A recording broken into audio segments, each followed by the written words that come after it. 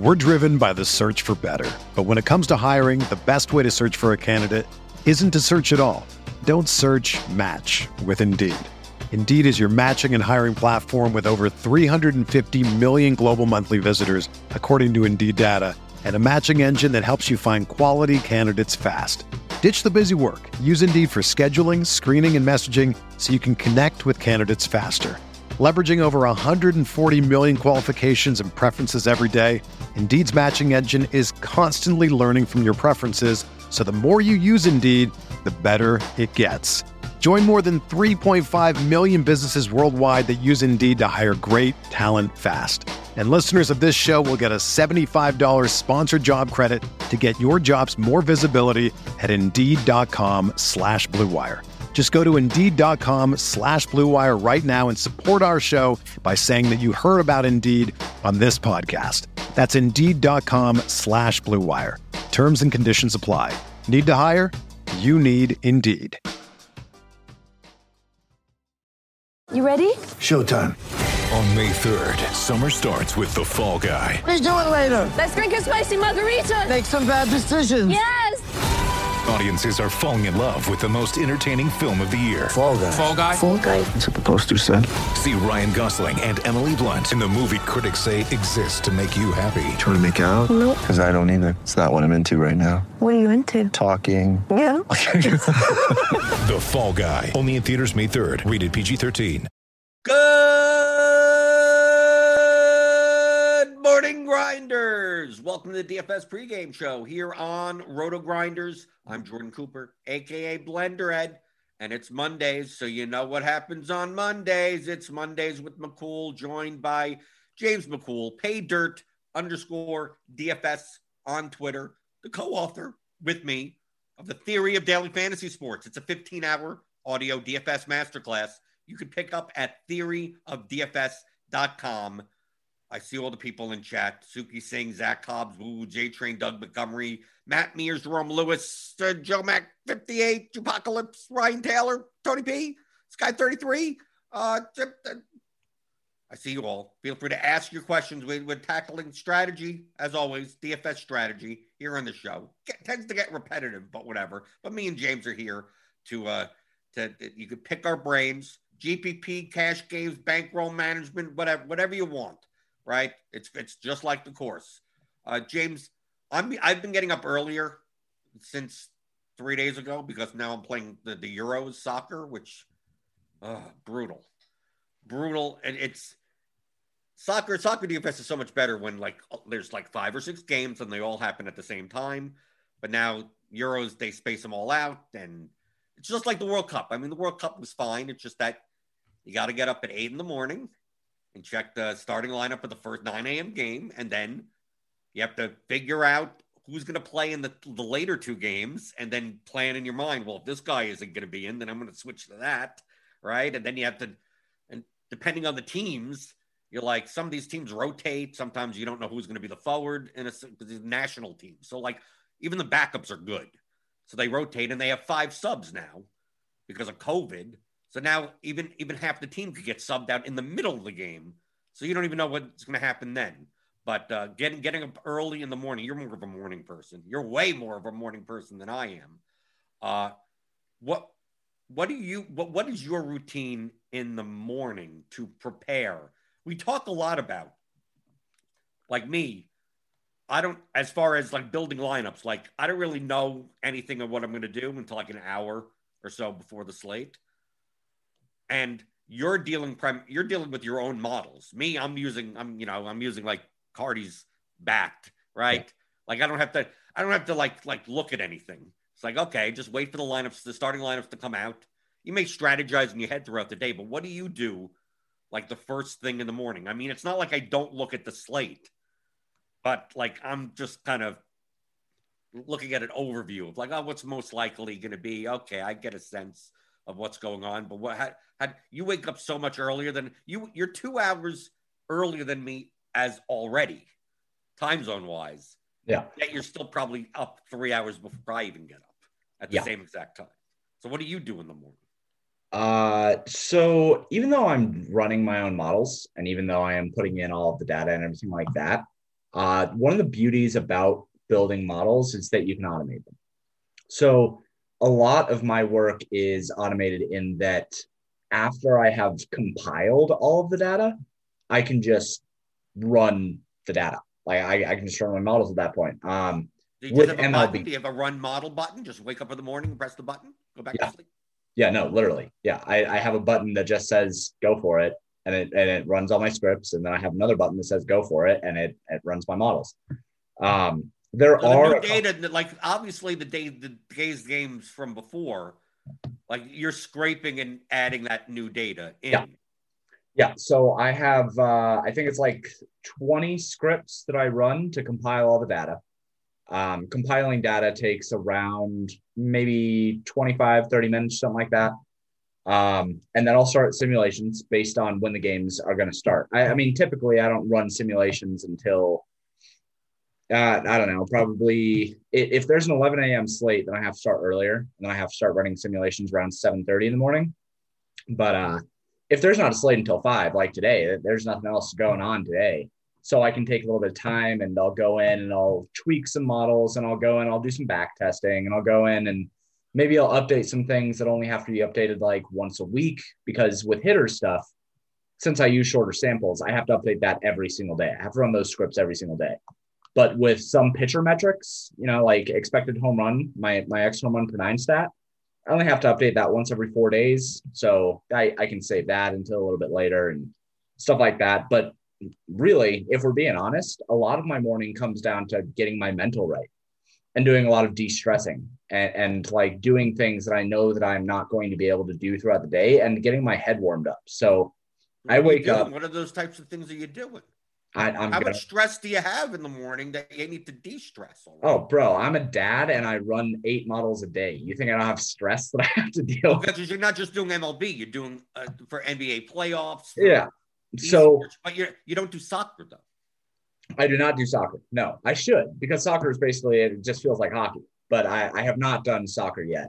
Yeah, you wouldn't. I don't think. See that. Here's a question for you. Here, this is a good thing since the Euros. I'm trying to promote DFS soccer a little. Sure, sure. Some more action in the lobby, and they're good. They're good sweats. They're good. Yeah.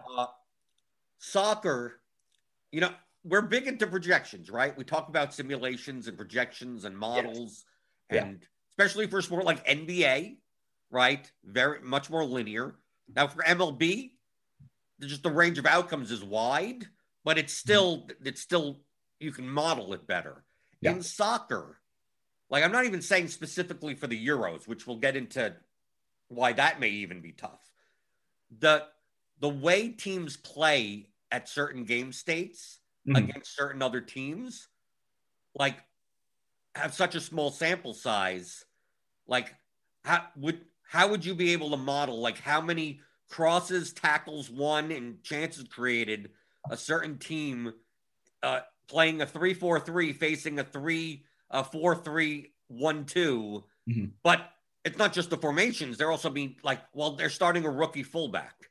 Yeah. Or the favored team doesn't have their star striker in. So like now that the second, which is not a bad striker, but not the same as the first, like how do you like, we're going to predict, you can't just superimpose stats and go, whoever starts up top of this team automatically gets this. Like how to me, like, how is it possible to really model soccer that well? I think it's to me, I find it more similar to NFL.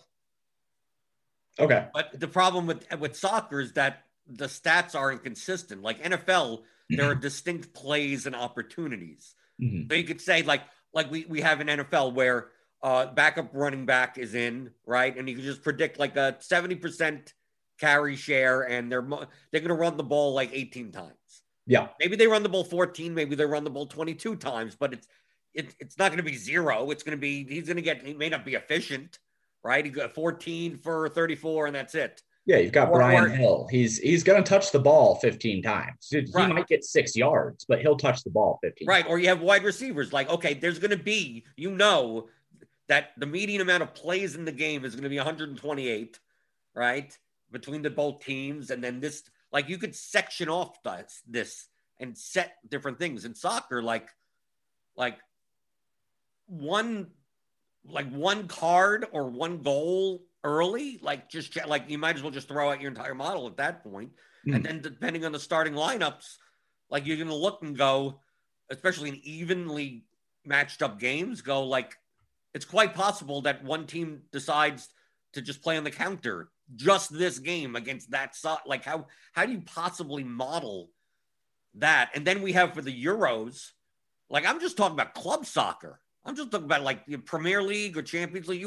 These teams play 38 games. Yeah. Plus plus, they have other games. These national teams,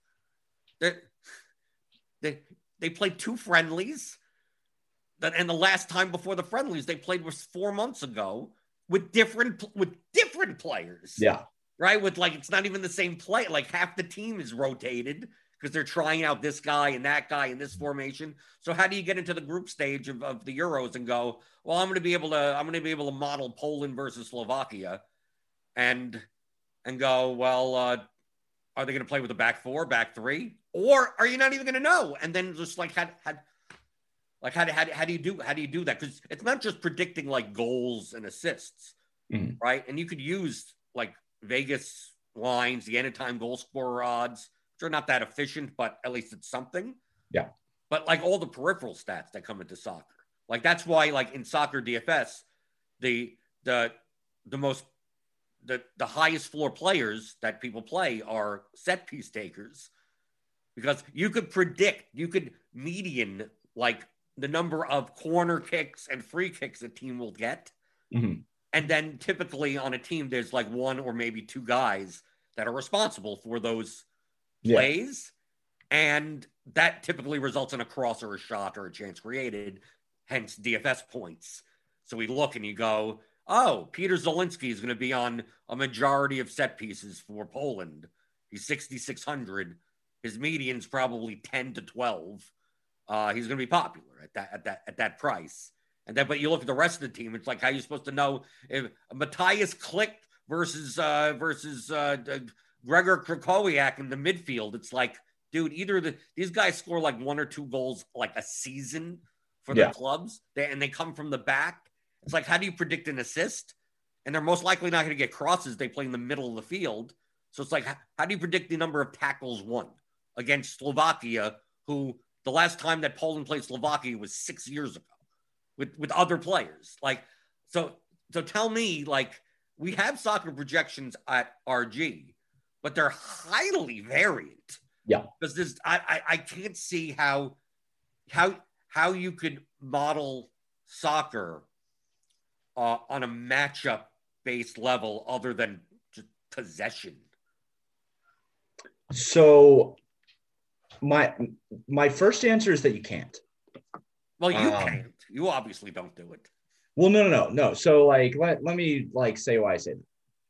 When you are taking something that is super variant like that, and something where you don't have realistic matchups and you don't have good samples and you don't even really know who is going to be playing the game, there's a very specific few things that you can model when you are putting together projections. You mentioned set pieces. So like, that's one thing where like you can put together a median and say, okay, this is relatively consistent, like concerning everything else.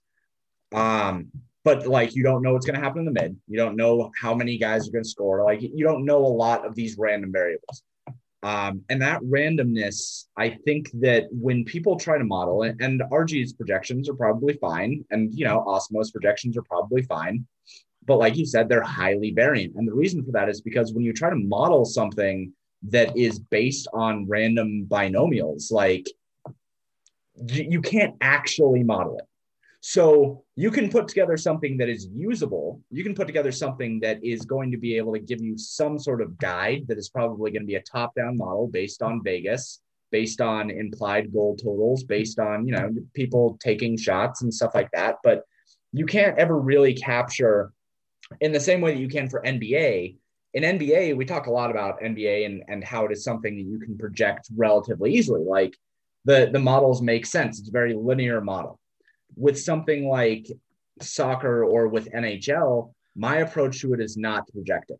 I have NHL models, but I do not have NHL projections. And the reason for that is because I think that so much of it comes down to the randomness that happens on any given action in the game, that trying to project that and trying to say, here's my best guess at how many goals this guy is going to score, Sam Burns or whoever, like trying to project those things is exceptionally difficult.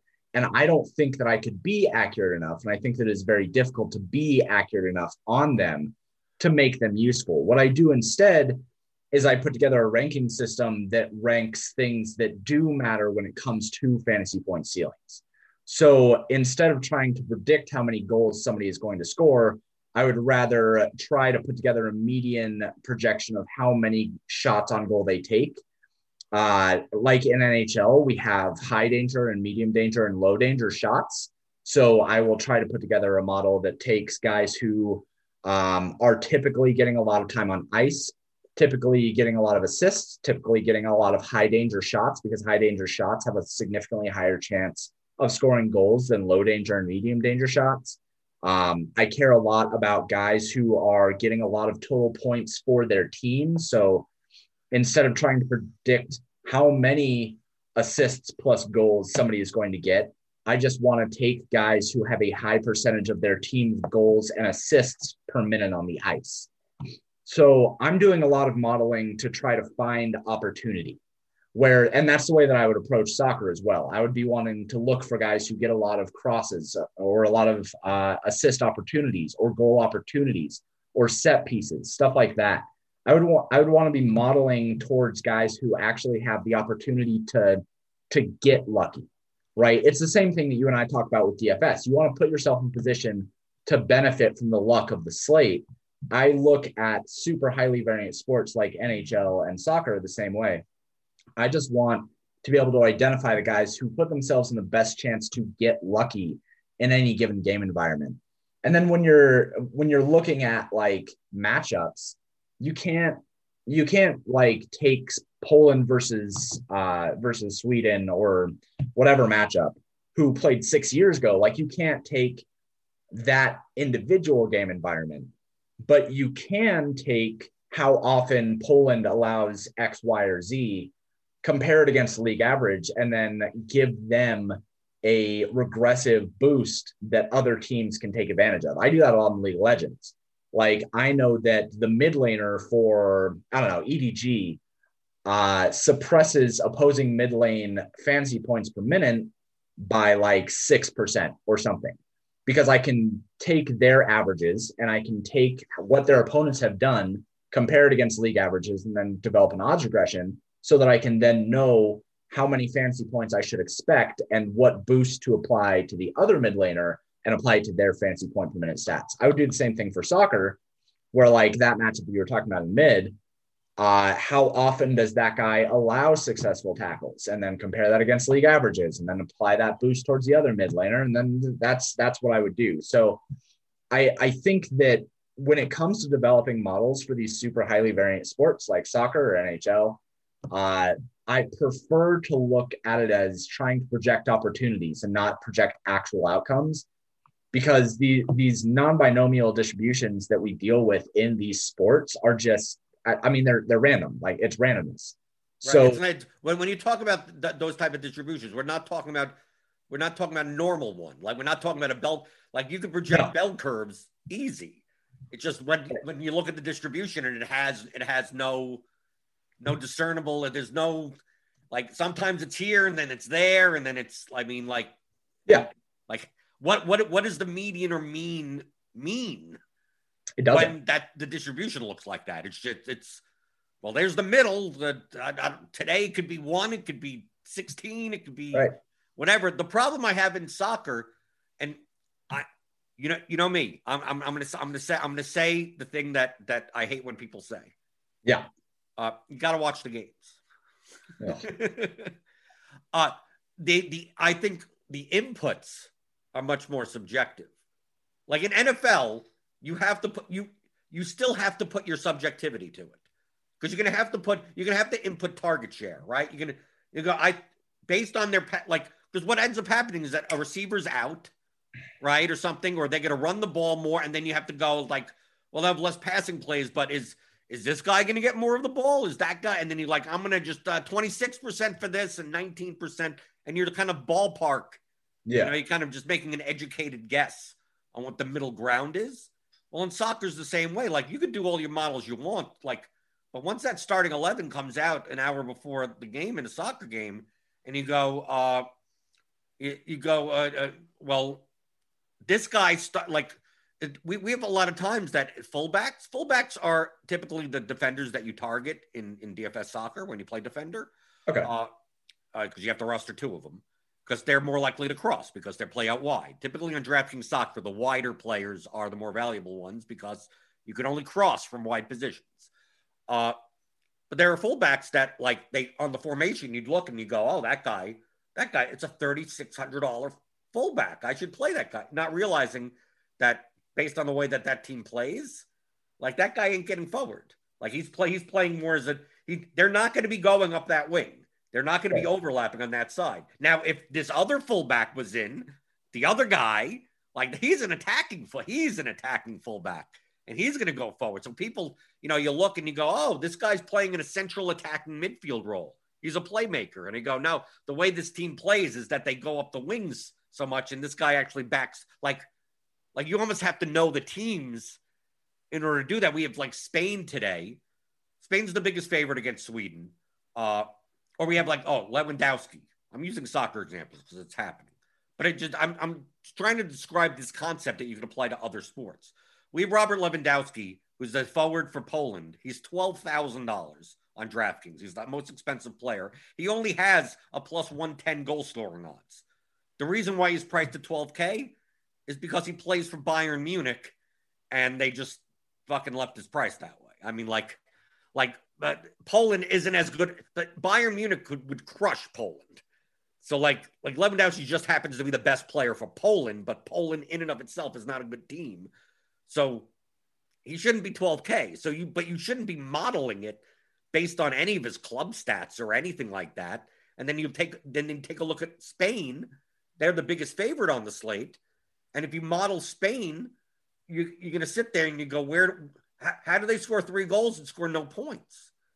Because Spain, not to make fun of Spanish people, but they tend to be shorter. Mm-hmm.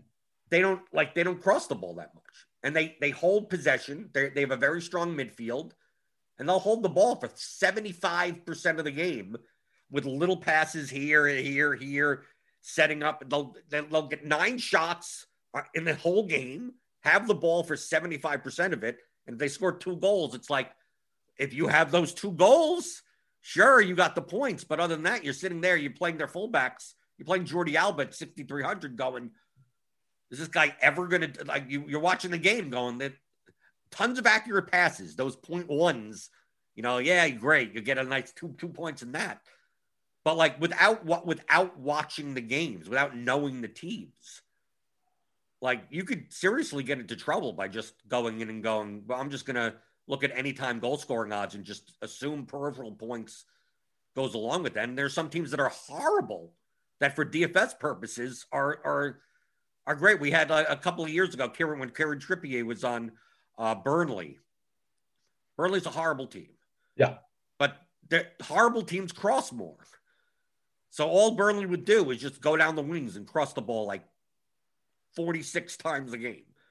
So you have a fullback that, like, just, he's on the worst team, and he's the 6K fullback getting 20 points every game, never scoring a goal, not getting an assist or anything. It's just the way that they play. But once if you replaced him with another fullback, you don't just go, oh, it's not like NBA where you could just like, oh, it's a 3K guy that's going to get X amount of minutes or whatever. It's like, no, that if Trippier's not in, he's not going to do the same thing. They're going to play differently.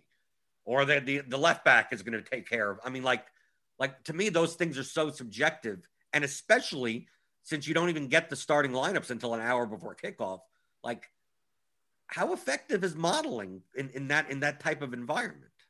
I think individual modeling would be fine.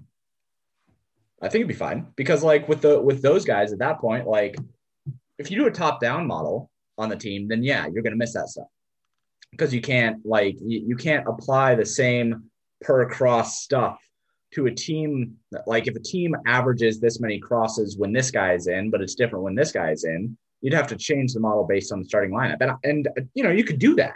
You could do that where you could have a way to like, you have a list of starters and then you run a formula that says if this guy is in this starting lineup for this team, then project this many crosses, and if this guy is in, then project this many crosses. How many conditions you'll need for soccer to do something like well, that? No, but I'm just giving examples of like how you would model it. I don't know. Because also to give another example, the starting forward matters. We had a game Saturday that Kiefer Moore started for Wales, and he's 6'5". Like that's the projected starting lineup for Wales was Harry Wilson starting as a false 9. And a false 9 in soccer means basically they're not playing with a center forward. Like they're just playing with like 3 guys up and there's no target. There's no send. They love to rotate and switch around and whatever. A number 9 is a classic center forward. Now, Kiefer Moore is a 6. He's not fast. He's there. He's just big and tall. You cross the ball, and he gets his head on it. If Harry Wilson is in as the false 9, obviously you have to decrease the crosses. They're not going to send the ball into a box to a 5'9" guy, right? To try to get it through the trees. But once Kiefer Moore's up, now all of a sudden the value of the wide players starts going up. Like how does a model do that? Well, yeah, I mean, I'm just saying, like, how complicated is it going to be that those? It seems like, oh, they're just playing a different guy up. Well, that matters. We know that they're more likely to do this thing now. This guy's out, like Kevin De Bruyne's not out for Belgium. It's like he's the fulcrum of their entire offense. It's like they still won 3-0, right? They still won, but it's like how does that affect Well, let me take a look at the games that Kevin De Bruyne didn't play. In the past 4 years, there have been 2 of them. How do you model based on a sample size of 2? You don't. And then even with him not playing, there were still 3 other guys that are not in this game played in that last. And you just throw up your hands. That's why, to me, soccer. I mean, I started on soccer, but soccer to me, projections are at best a guideline. And then, I would never even go to the Roto Grinders projections and press optimal for cash games. You're gonna lose. Sure. These numbers they're too variant. They'll project someone for 5 points at 2,800 and going, dude, this guy could easily score nothing. Or he could score a goal and have 14. You're going to play that guy. You can't. It's like playing an MLB cash games and just picking guys that only strike out or get a home run. Yeah. The median may be 7, but they're going to get 0 or 14. And you don't want 8 of them in your lineup. Right. But soccer, if you go by median projections, you may get a lot of that. So, I mean, this is the roundabout way. I mean, I'm just curious only because it's just weird that we're projections and simulations type of people. But when it comes to me playing soccer, is it just maybe James, is it just a bias that soccer is the sport that I know the most? So my bias is that, or you're nodding ahead. My bias is that the projections can't possibly capture what I know. And that's exactly the false stuff that we tell other people that, you know baseball, who cares? Just go by the numbers. Right. Yeah. I mean, I think you could find somebody who says the exact same thing about baseball. I think you could find somebody who says the exact same thing about NHL, where they're just especially NHL, they'd be like, oh, well, you don't know how this line reacts when it doesn't have Connor. I can't name. Right. You don't know how the Avs are going to play. Dude, with NHL, they play with the same people. NHL is the NHL. There's 2 defensemen, there's 2 wingers, and a center. I mean, no, sir. No. If the Avs don't have Nathan McKinnon, they're gonna play way differently, dude. If the Islanders don't have skater BCX on the second line, that's a different second line. The last time I knew an Islanders player, It was Pat LaFontaine. That's how long I don't know. ago I followed. I don't know any of them, but I can tell you that in the same way, and I can even relate it to Counter-Strike, dude. Like, there is a different way that Ninjas in Pajamas play on individual maps now that they have Device, who is one of the best players in the world, who replaced their other opper, Knock. So Ninjas in Pajamas, the way they used to play, and they're not even used to playing with a person who is of Device's caliber yet. The way they used to play is Plopsky would go in. Plopsky? Plopsky goes in. He's my favorite player. He's awesome. He goes in, and what he does is he will sprint in anywhere, and he'll take a fight. He's an open fragger. So what he will do is open fragger. I knew that, right? His only job. Plopsky is an open fragger. Plopsky is an open frag. Was he in the closet fragger? No, because he would never be in the closet because the guy is just out everywhere. So is he like Leroy Jenkins? Is he like that? Yeah, absolutely. Yeah, that's the only thing I know about any of that. I just Leroy Jenkins. He will go in, and his entire job is to be the first person into a site so that he can try to find a fight and identify where people are. And the way that this goes is he either goes in and gets 2 kills and secures the site, or he goes in and he dies instantly. There is no chance that there's anything otherwise. He's not getting an assist. He is not putting out a smoke. He is not throwing a flashbang. His job is go in and shoot at something, and that's it. But what used to happen was Knock would be sitting back with the op, and he would be waiting for Plopsky to go in, and he would be waiting for the flashes and the smokes and all the utility to go out. And then after Plopsky dies, now Knock can go in and try to clean up. That's not what Device does. So when Plopsky goes in and does those things, Device is good enough to go in, and he's good enough to actually give support to Plopsky and also take fights. So now instead of a 1v2, Plopsky's in, he's either going to die or get that double kill. Now it's a 2v2, so now the team is better. So now they play better. But the other part of that is Knock would just survive. Like he would die very, very infrequently. Device will die more, but he will also get more kills, and he will also win more rounds, and he'll get more impact. So that, and then like there's other examples where like guys will be relegated to different parts of the map. Like Dust 2 is a map in Counter-Strike that I just despise for DFS purposes because it's really, really bad for fantasy points per round. But what'll happen is like there was one player, BN Tet, he was the carry for his team. He would like get the most kills, most games. But on Dust 2, he's relegated to the pit on B site. And so that just means he's just sitting there. Everything else is happening everywhere else, but he's not getting kills because he just has to sit in this one spot and watch this one spot and wait for people to try to go through it. And if people don't go through it, if people are avoiding him, he doesn't get kills that game. And people usually wouldn't. So he would carry on other maps, but he won't carry on Dust 2. So like those kinds of things, although it seems harder to model in the same way that with NHL, like if more is in, they're going to have more crosses. It seems harder to model, but you can take, and models can be pretty complicated. And you can say, oh, so this team is going to be playing Dust 2. Okay. BN Ted is his kills per round goes down to 0.59 when he's usually a 0.71 guy on this map. So if that map is assumed in rotation, you can change his kills per round. Yeah, but you'd have to know that though. Right. But you can know that. And you can put together algorithms that can figure those things out. But like when you know that, you can look at the stats. You can look at the stats for like when like they are going to be playing these maps. You can look at the stats and you can input those stats, and then you have the previous data.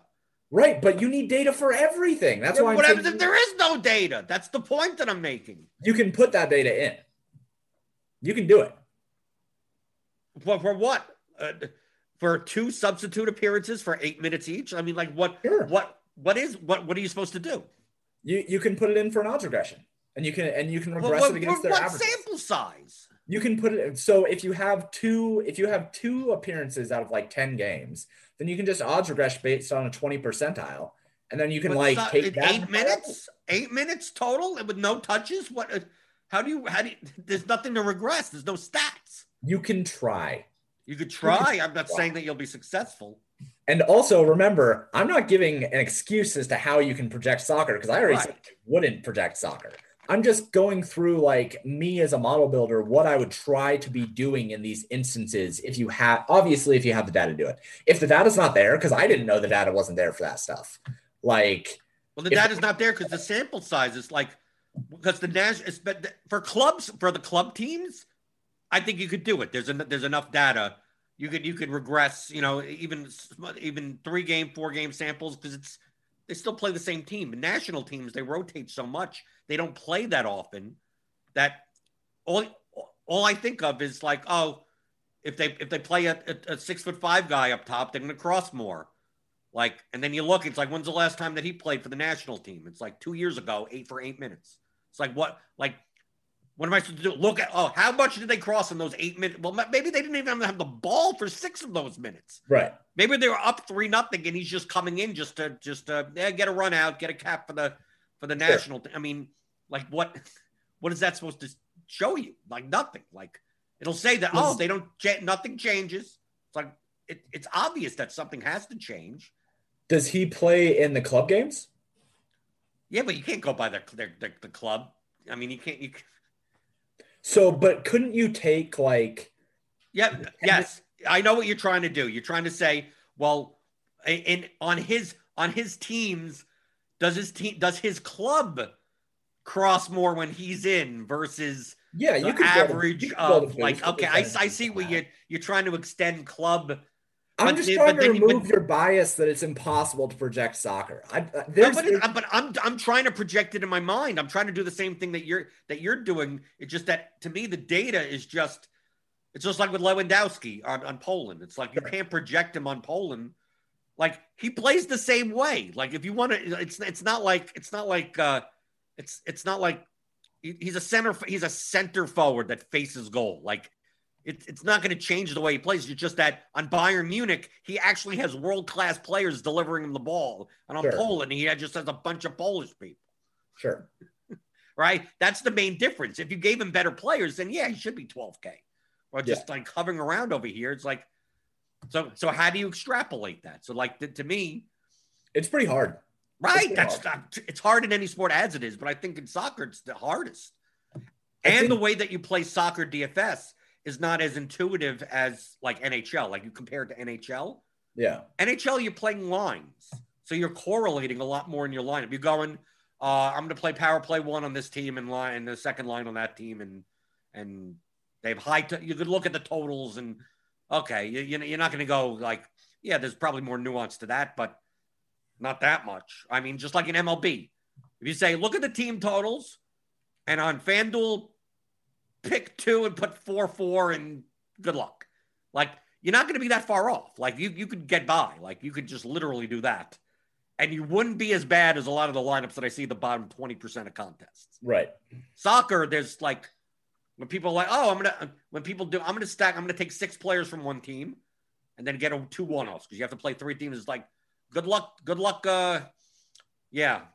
see if you get a 5-0 game in international soccer, which like not in these major tournaments, in the qualifiers you do.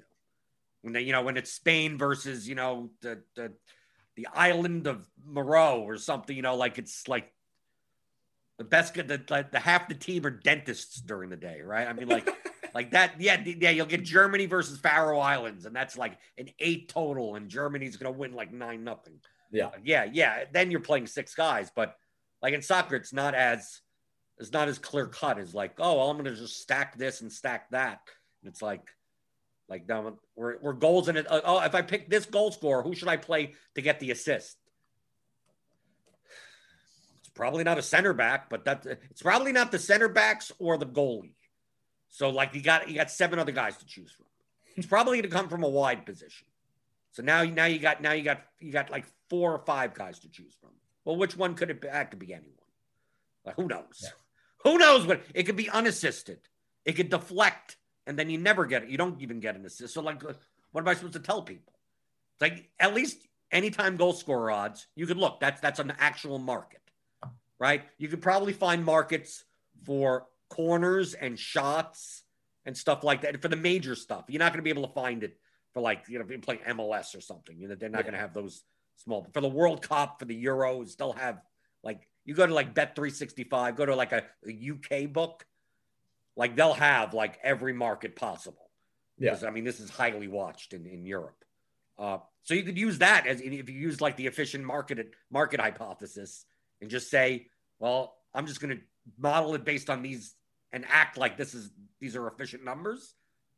Like that I could see that I could see doing. But I mean, you run, that's a slippery slope. You run into issues with that, where if you're just going to I'm just going to go by the betting public on a couple of core stats. And then, well, how do I extrapolate this out to individual players? Because it's not like you could bet on individual players' crosses. Like, it's not like you could bet on individual players' tackles, like the stuff in DFS. You could just look and like one team's has an over under 9 corners and another team has an over under of 3 corners. And you're like, okay, well, most likely the team with 9 is going to be possessing the ball more. And whoever's responsible for set pieces and corner kicks, well, you could add 0.7 or something because they're going to be, or shot assisted for a point. Like you could add that, or the number of shots in the game, they got 6 over under. It's like, okay, well, who normally shoots? Well, you could distribute those points around like that. But I mean, that isn't very efficient to do, especially when you can't even allocate anything until an hour before the game to begin with. Yeah, it's hard. It sounds really, really hard. I do think that when you get into things like that, there is, and that's why sports like NHL and sports like soccer and sports like MLB, that's why they're so lucrative to people that understand game theory rather than understanding just how to use projections. Because you have to have an understanding of like, okay, well, this guy who is 4,900 and plays fullback is on a team where like they don't actually do anything with their fullback, but he's cheap and he is in the optimal and people are going to play him. So he's going to be like 22% owned or something. But then there's this guy who's 4,700 who plays on a team that does the same kind of stuff. He's going to be 2% owned. So like, obviously you and I would take the 2% owned guy, but the public's going to take the 22% owned guy or whatever. So that there's a lot that when you are dealing with higher variance, when you're dealing with these random outcomes, and when you're dealing with things that you can't consistently and reliably project, that's when game theory is so much more valuable. That's why I like MLB so much. It's because like, yeah, you have the Dodgers and you have Trevor Bauer on a 3-game slate, and people are like, oh yeah, I got to play Trevor Bauer and I got to play the Dodgers. They're up against the Rangers who suck. And then the Rangers put up 12 runs and just shatter Trevor Bauer and 89% ownership. So there's so much value in something like that, where if you can look at it and be objective and you don't have these biases against certain teams or players or outcomes, you can make a lot of money. Just living even a slightly contrarian lifestyle. You don't even have to be absolutely insane. Like the other day, referencing that 3-game slate where Trevor Bauer and the Rangers were on it, like that slate, you needed the Rangers, but realistically, all you had to do was just like not play Trevor Bauer in that instance on a 3-game slate. And you could eat all the rest of the chalk. It doesn't even matter because he's 90% owned. If he gives up 3 runs and only has 4 strikeouts, like count your money. You have already made the right decision. So, but people find it hard. People find it hard psychologically to do that because it's the same thing that we say in the course. You win money in DFS in the long run, not by playing the most probable outcomes, but by playing the less probable outcomes that are giving you a better payout. Right. So like in the case of that 3-game slate, if you stack the Rangers and faded Bauer, you're going to lose 90% of the time. Yeah. You're going to lose 90% of the time, but the 10% of the time that you win $50,000. I mean, like you win a lot. So which is more beneficial for you? It's very easy. That's the easy leverage point. Now you could play Bauer and then play Dodgers and try to get different and try to get the nuance, but that's what a lot of other people are going to do. On a 3-game slate where Bauer's 90% owned, that if you just fade Bauer and he bombs, you have a shot at first place. Like, you don't have to think past that. Because once you fade Bauer, feel free to build your lineup any way you want. Don't worry about whatever the best projection, whatever, do whatever you want, right? At that point. And if Bauer puts up a 34-point game, then you lose. Okay, you move on to the next game and find that next at 90%. And that's the core of DFS.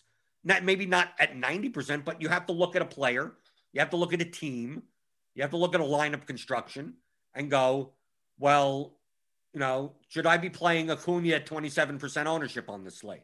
Should I be playing alongside Shane Bieber at 42% owned? And like, is that official? Should they be disowned versus other players?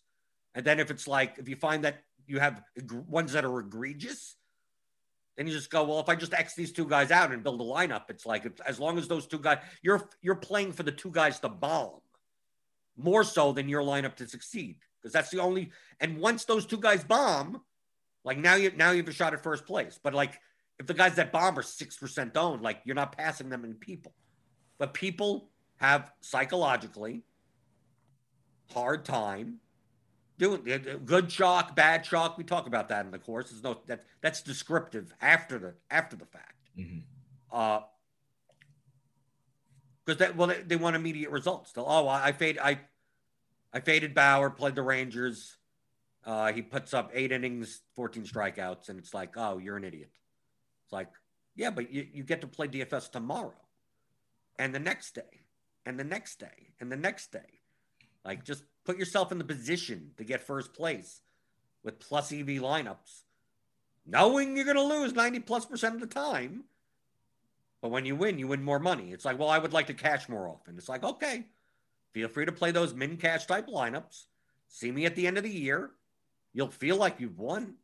And you'll see that, like, oh, you're minus 8%, right? There's this thing called rake. So that's going to bleed you dry.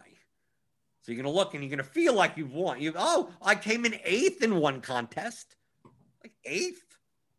8th is a set of steak knives in these contests. What, are you kidding me? Oh, you came in 8th once? Oh, I came in 14th another time.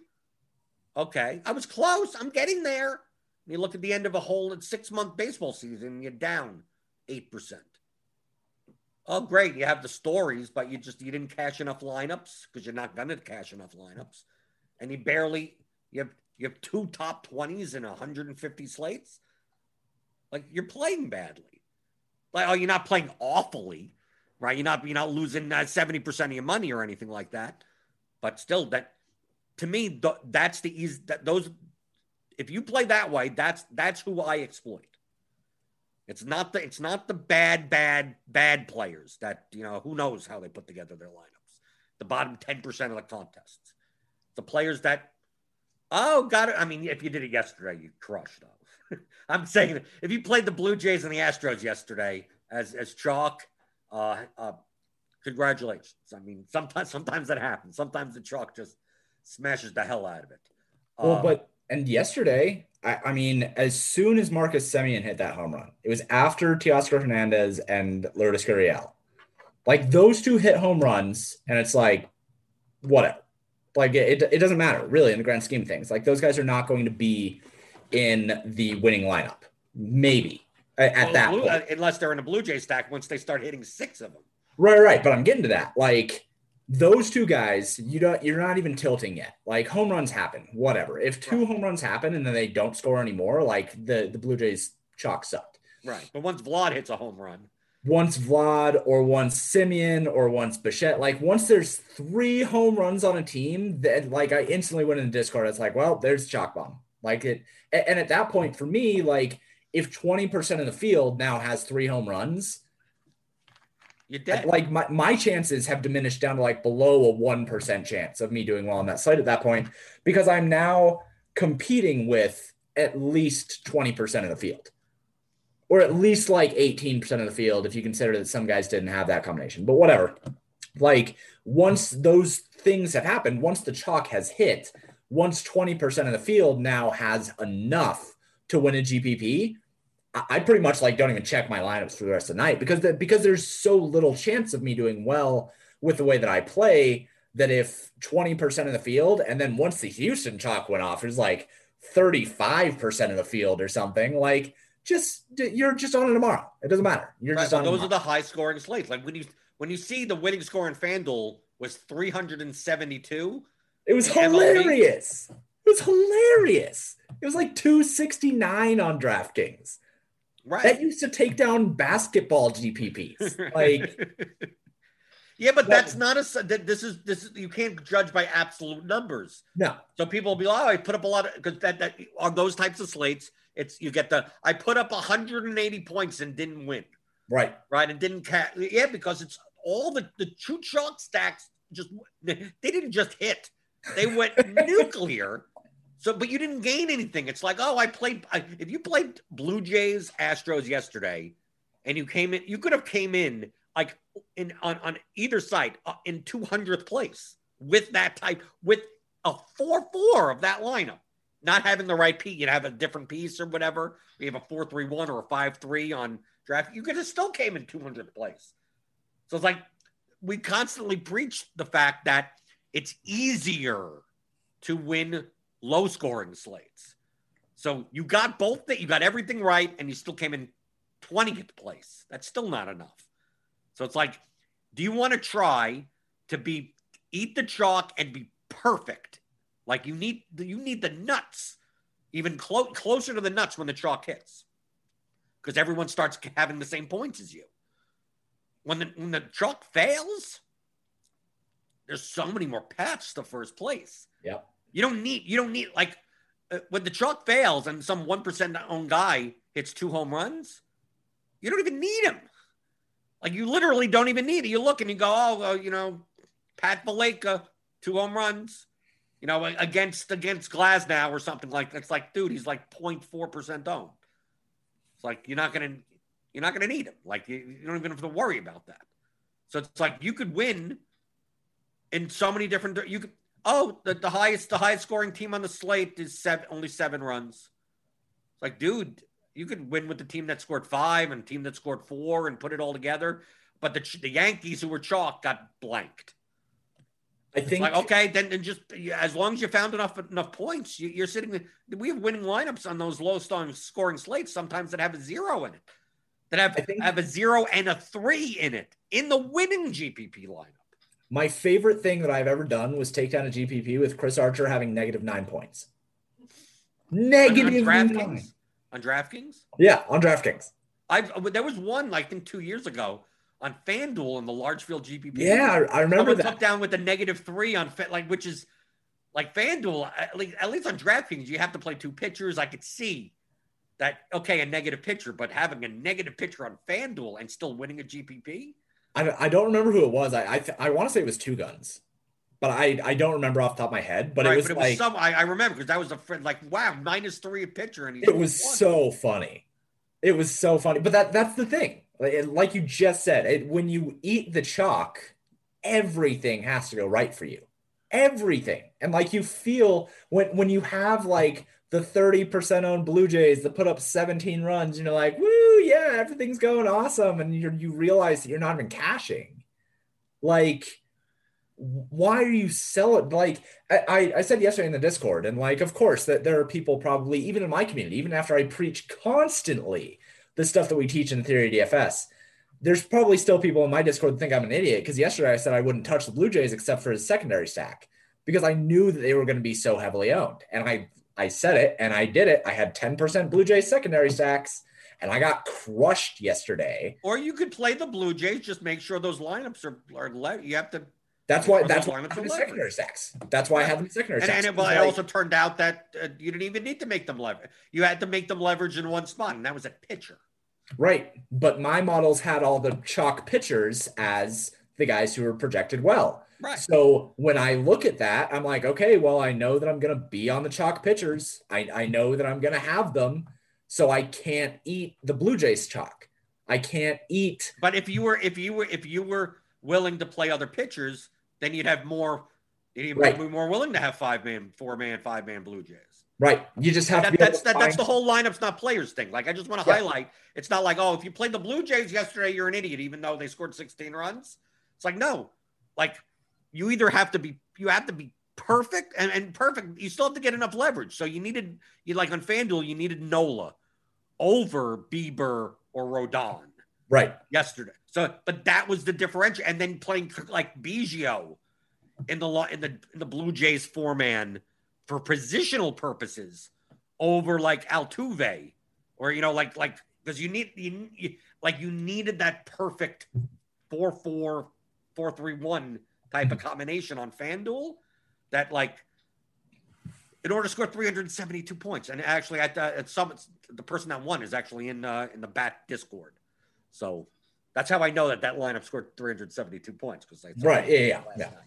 But like I don't want to try to win the slates where you need in MLB where you need to score almost 400 points. No, like it's just like I just lose. Yeah, I have no problem yesterday. If I played yesterday, which I didn't, I probably would have had very little full stacks of the Blue Jays and the Astros. Right.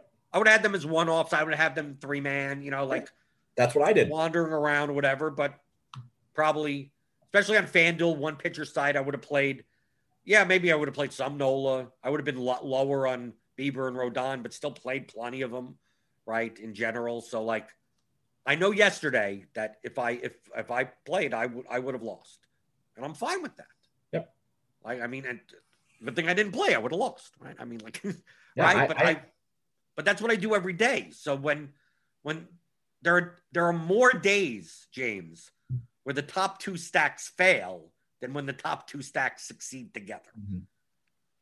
But everyone remembers the time where, but the top two stacks did great. I got to keep on playing the top two stacks and hopefully getting the right exact piece to win first place. And me, I'll just sit there and I'll just sit and keep on building my Pirates lineups and my Marlins, my Mariners stacks and Baltimore, every once in a while. I mean, like whatever, mid-range.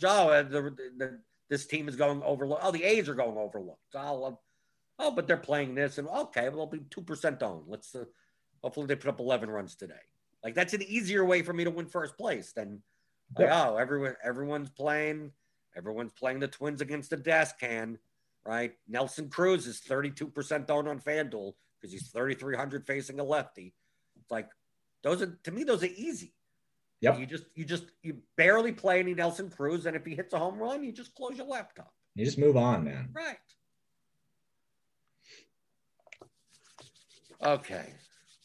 So you're gonna build me a soccer model then? Do you agree to it? Right? You're gonna build me. Yeah, man. I'll take a shot at it. As soon as NBA is over.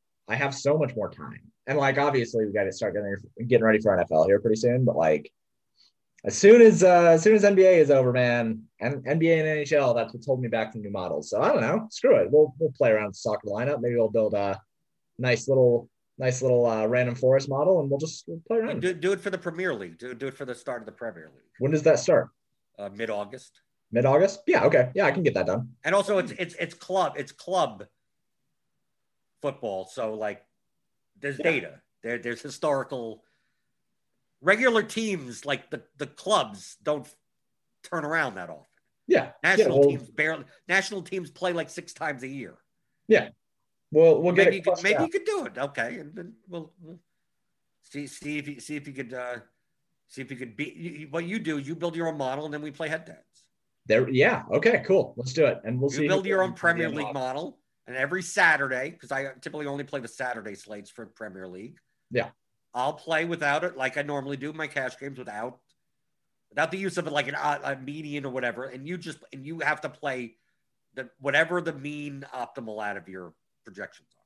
Deal. Let's do it. Okay. I'm down. We'll do that. Okay. Hit the thumbs up button on the way out the door. Thumbs up. Hit the subscribe button. If you're new here, hit the notification bell to know when we go live. We got MLB Grinders Live coming up later today. James, people can find your stuff, paydirtdfs.com, paydirt_DFS on Twitter. And the Theory of Daily Fantasy Sports, 15-hour audio DFS masterclass at theoryofdfs.com. We got a big slate. We got 13 games on a Monday. That's pretty good. Do we have confirmed pitchers? Okay. Well, we'll take a look at it. We'll review it tomorrow because that's what we do here on the DFS pregame show on rotogrinders.com.